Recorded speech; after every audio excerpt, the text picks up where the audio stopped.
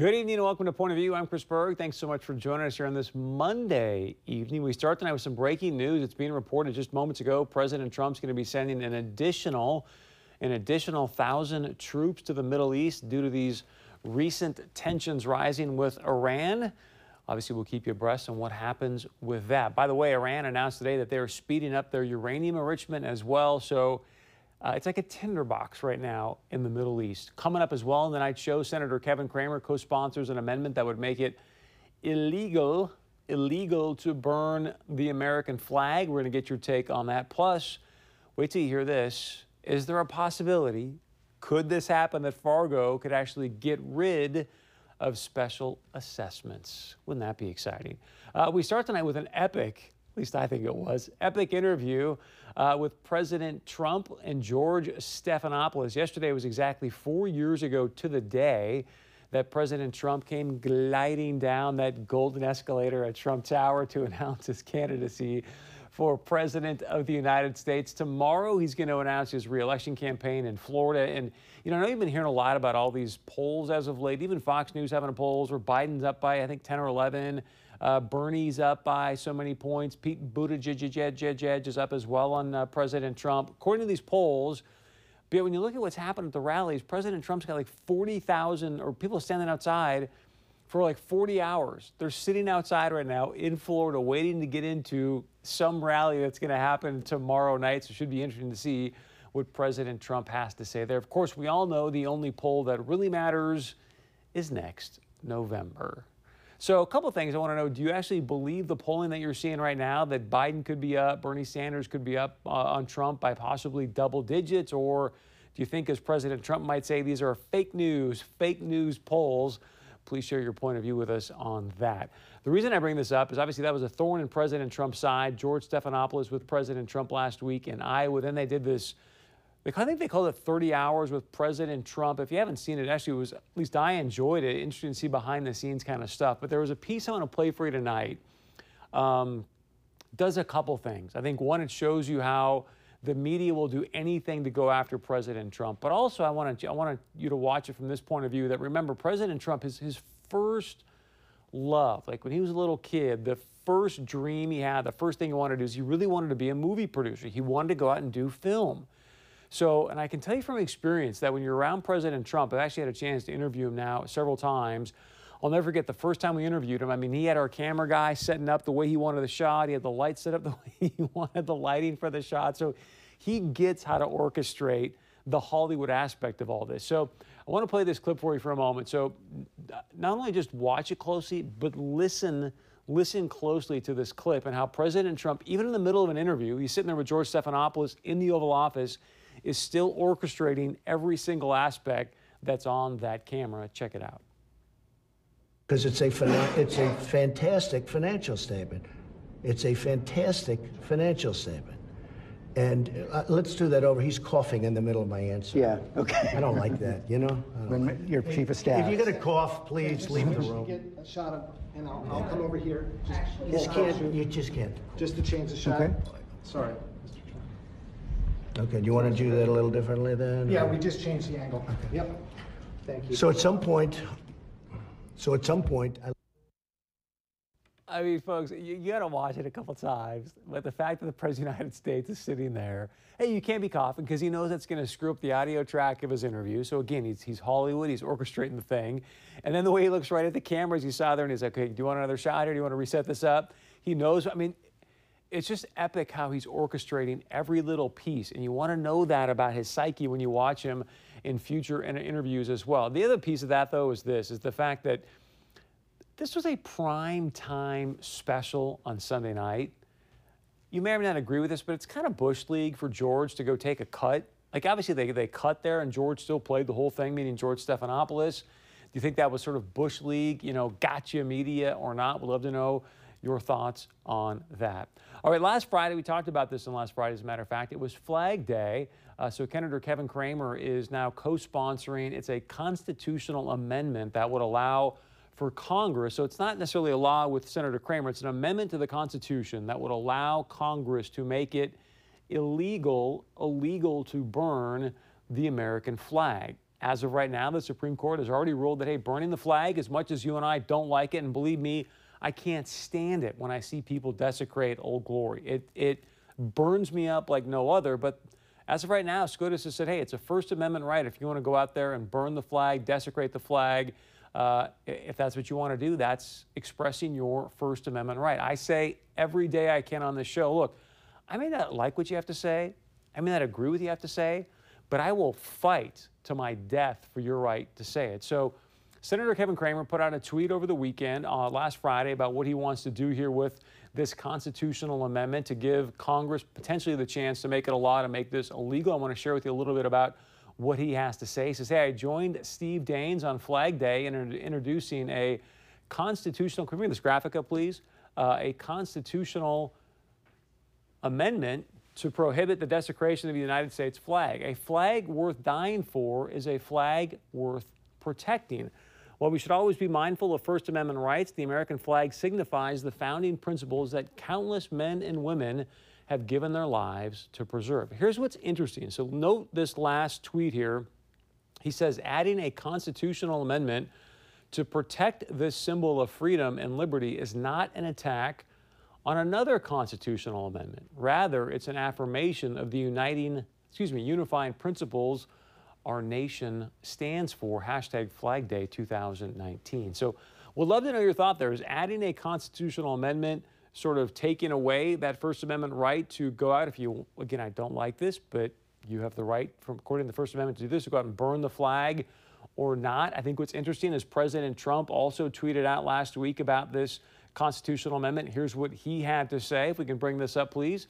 All in for Senator Steve Daines as he proposes an amendment for a strong ban on burning our American flag, a no-brainer. So I think all of us out there, we're so patriotic. We love Old Glory. We love what the flag stands for, which obviously it stands for freedom. That's sort of the irony here. So to us, it is a no-brainer. Hey, you shouldn't be out there desecrating and burning the flag. And remember, the First Amendment is the First Amendment for a reason. It's for the freedom of speech. And if that includes burning Old Glory, then it includes burning Old Glory. We put this up on Facebook earlier today. I wanted to get your point of view, and I want to share some of that with you. First, I think we've got this in here. Josh, correct me if we don't. But so just, you know, producer Josh, he served our great country, and I asked him to put together sort of a video statement of his take on the fact that he served our country, obviously went out to fight and put his life on the line to preserve your rights, your freedom of speech. Here's his take on this constitutional amendment. As a veteran, it does sadden me to see the flag being desecrated. I don't like it personally, but on the same note, it's not about what I like. We don't have to agree with certain actions that people do. You know, just because you disagree with something doesn't mean that it needs to be legislated on. If you ever find yourself wondering, what are we supposed to do, or should we make legislation for this, all you have to do is lean on liberty. You know, ask yourself, you know, is this liberty? You know, and you'll find your answer. So I love how he's got producer Josh there. Well done, producer Josh. Also on Facebook, Tyler Peterson says, classic Republicans lip service about the First Amendment until it comes to something they don't like. And that's the rub here with Senator Cramer right now. You know, hey, just because you don't like this still means, hey, you've got the freedom of speech, the right to do it according to our First Amendment. Jens Randolph said this as well up on Facebook. Hey, I'm a disabled veteran. Thank you for your service to Jens and also to Josh as well, who honorably served in the U.S. Army. I swore an oath to uphold and defend the Constitution. I've never been relieved of my oath. As such, I find it abhorring when anyone, regardless of party affiliation, infringes upon any constitutionally guaranteed right of a citizen. I also feel passionate about our flag because it has been draped over the coffins of many of my friends and brothers over the past few decades. Hence, I would be infuriated to watch someone burn my beloved flag, yet I oppose the government infringing upon someone's right to do so. This bill should never become law, and if signed, should be overturned once again by SCOTUS, the Supreme Court. The United States versus Supreme Court in Texas versus Johnson. It also reaffirmed the decision in the U.S. versus Eichmann, has ruled that due to the First Amendment of the United States Constitution, it is unconstitutional for a government, whether federal, state, or municipal, to prohibit the desecration of a flag due to its status as symbolic speech. Also, we had a production assistant here in the studio remind me that one of the best ways, most respectful ways that you can quote unquote retire a flag is by burning it, correct? So she said she's done that in several ceremonies before. I know they've done it at the American Legion. So what gets tough to decide is where you're going to draw the line. So if that's one of the most respectful ways to retire a flag is by burning it, who's going to determine if it's illegal or not? So you kind of put yourself in this quagmire. Again, I'm always for more liberty, the better, in my point of view. Would love to know your point of view on, hey, should it be illegal to burn and or desecrate Old Glory, or should we keep the First Amendment as is? Please share your point of view with us. All right, one of the most, I think, hated, I hate to use that word, but hated taxes in North Dakota, especially in Fargo, is the special assessment. We see them consistently go up on our homes, and just one of those things you get in the mail where you're like, really? You serious right now? I got to pay this again, or I got to pay this for what? So Fargo last year put together this special assessment task force to figure out a better way to hopefully lower costs, but still pay for infrastructure in our city. There's a couple important public input meetings coming up. You can see here in the graphic here behind me where you can actually have your voice be heard on this very, very hot topic of special assessment. So earlier today, because these meetings are coming up, I caught up with the chairman of the Special Assessment Task Force here in Fargo, City Commissioner Tony Grinberg, and I asked him, hey, for the people at home that are watching tonight, you've been doing this now for 8, 10 meetings, a little over a year. What's the most important thing that you've learned through all these different meetings that the people at home should know? Here's Commissioner Grinberg. We put together a diverse group of individuals to come together and tackle this issue of what should the policy for the city of Fargo be in the future with special assessments. And that range from real estate community to home builders to private citizens. The majority on the task force are private citizens who have been impacted by special assessments. And so we started from ground zero, if you will, last fall, or August rather, to learn about the history, the Century Code of North Dakota, what is defined as benefit with special assessments that's been on for over 100 years. So it was an educational period of time, then as well as the overall practice of what other communities are doing, and then assessing what the city of Fargo's capital improvement needs are and the future of revitalizing existing neighborhoods, as well as the overall approach and management of how the city of Fargo conducts its business. So with that being said, I'm curious, because you talked to a lot of people that move into our area from other areas. Those cities don't use special assessments. Many people say if I go to Oklahoma or other states, I get a lot more bang for my buck when it comes to a house. So why do we continue to use special assessments when it seems for a lot of people to be either price them out of homes, it's cost prohibitive? Well, I mean, there's two ways to look at that. There is the new development in town, which, for example, in South Fargo, when a developer comes in and asks the city to participate with financing, there are new lots. And that's typically now $40,000 to $50,000 for that cost of that infrastructure. If you're in another community, another state, somebody's still paying for that street's water and sewer. So what dollar amount does that equate to the price of a house? And our task force never really got into the specifics of Oklahoma or Nebraska, but the bottom line is the costs are what they are in those markets, and they are here as well. Some of the discussion we had whether the city should be even involved in that financing of that greenfield development, as it's called.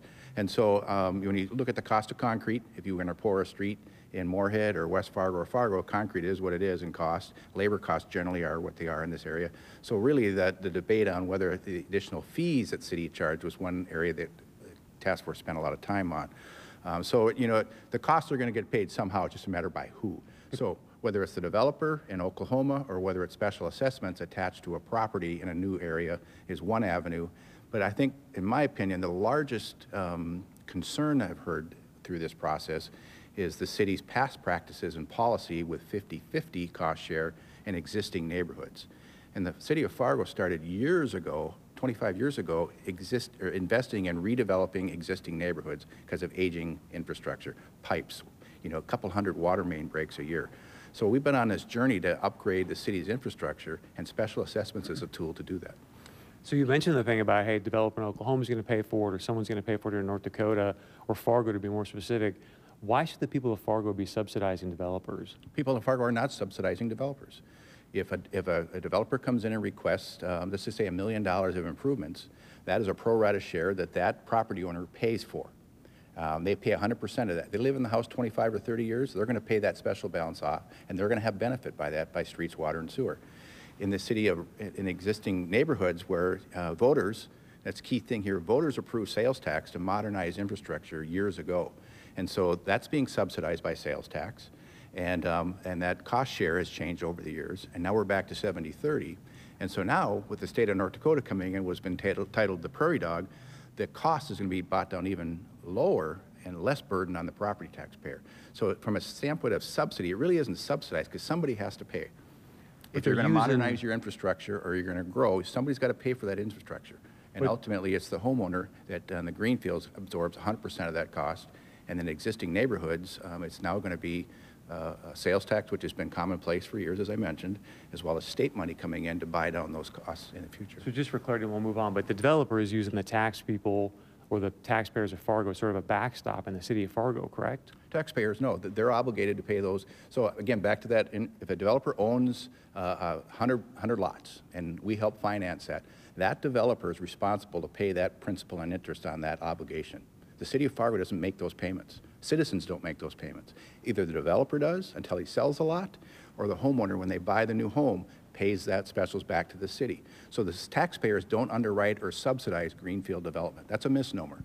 Interesting. We may have another conversation about that another time, but one thing I think you mentioned as well is the other thing that people have an issue with is that you guys, being in the city, let's say that you guys go out and take this bond at 3%, but then you're charging 4 or 5% and then keeping that difference in interest for the city to put in the general fund at times. Is that going to stop after this tax force? We talked about that extensively with the task force, and we're looking at different ways legally we can do that. It's simple, and as an option to be able to buy down, bring that savings back to the homeowner. So that's being discussed, and that's one of the policy decisions we're going to wrestle with here when those recommendations come forward.